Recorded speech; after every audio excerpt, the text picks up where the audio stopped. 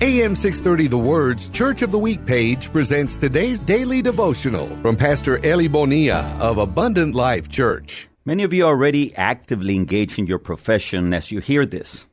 Now, within the prophet, Amos stands out as one who was engaged in his profession when he was commissioned to be God's prophet. Some commentators say that Amos was not just a simple shepherd, that he was actually the owner.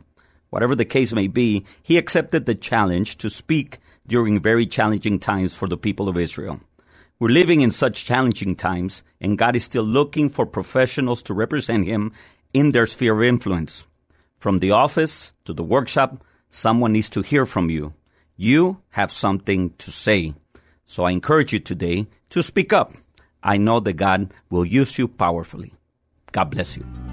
Join us for our Church of the Week program this Sunday afternoon at 1 on AM 630. The Word.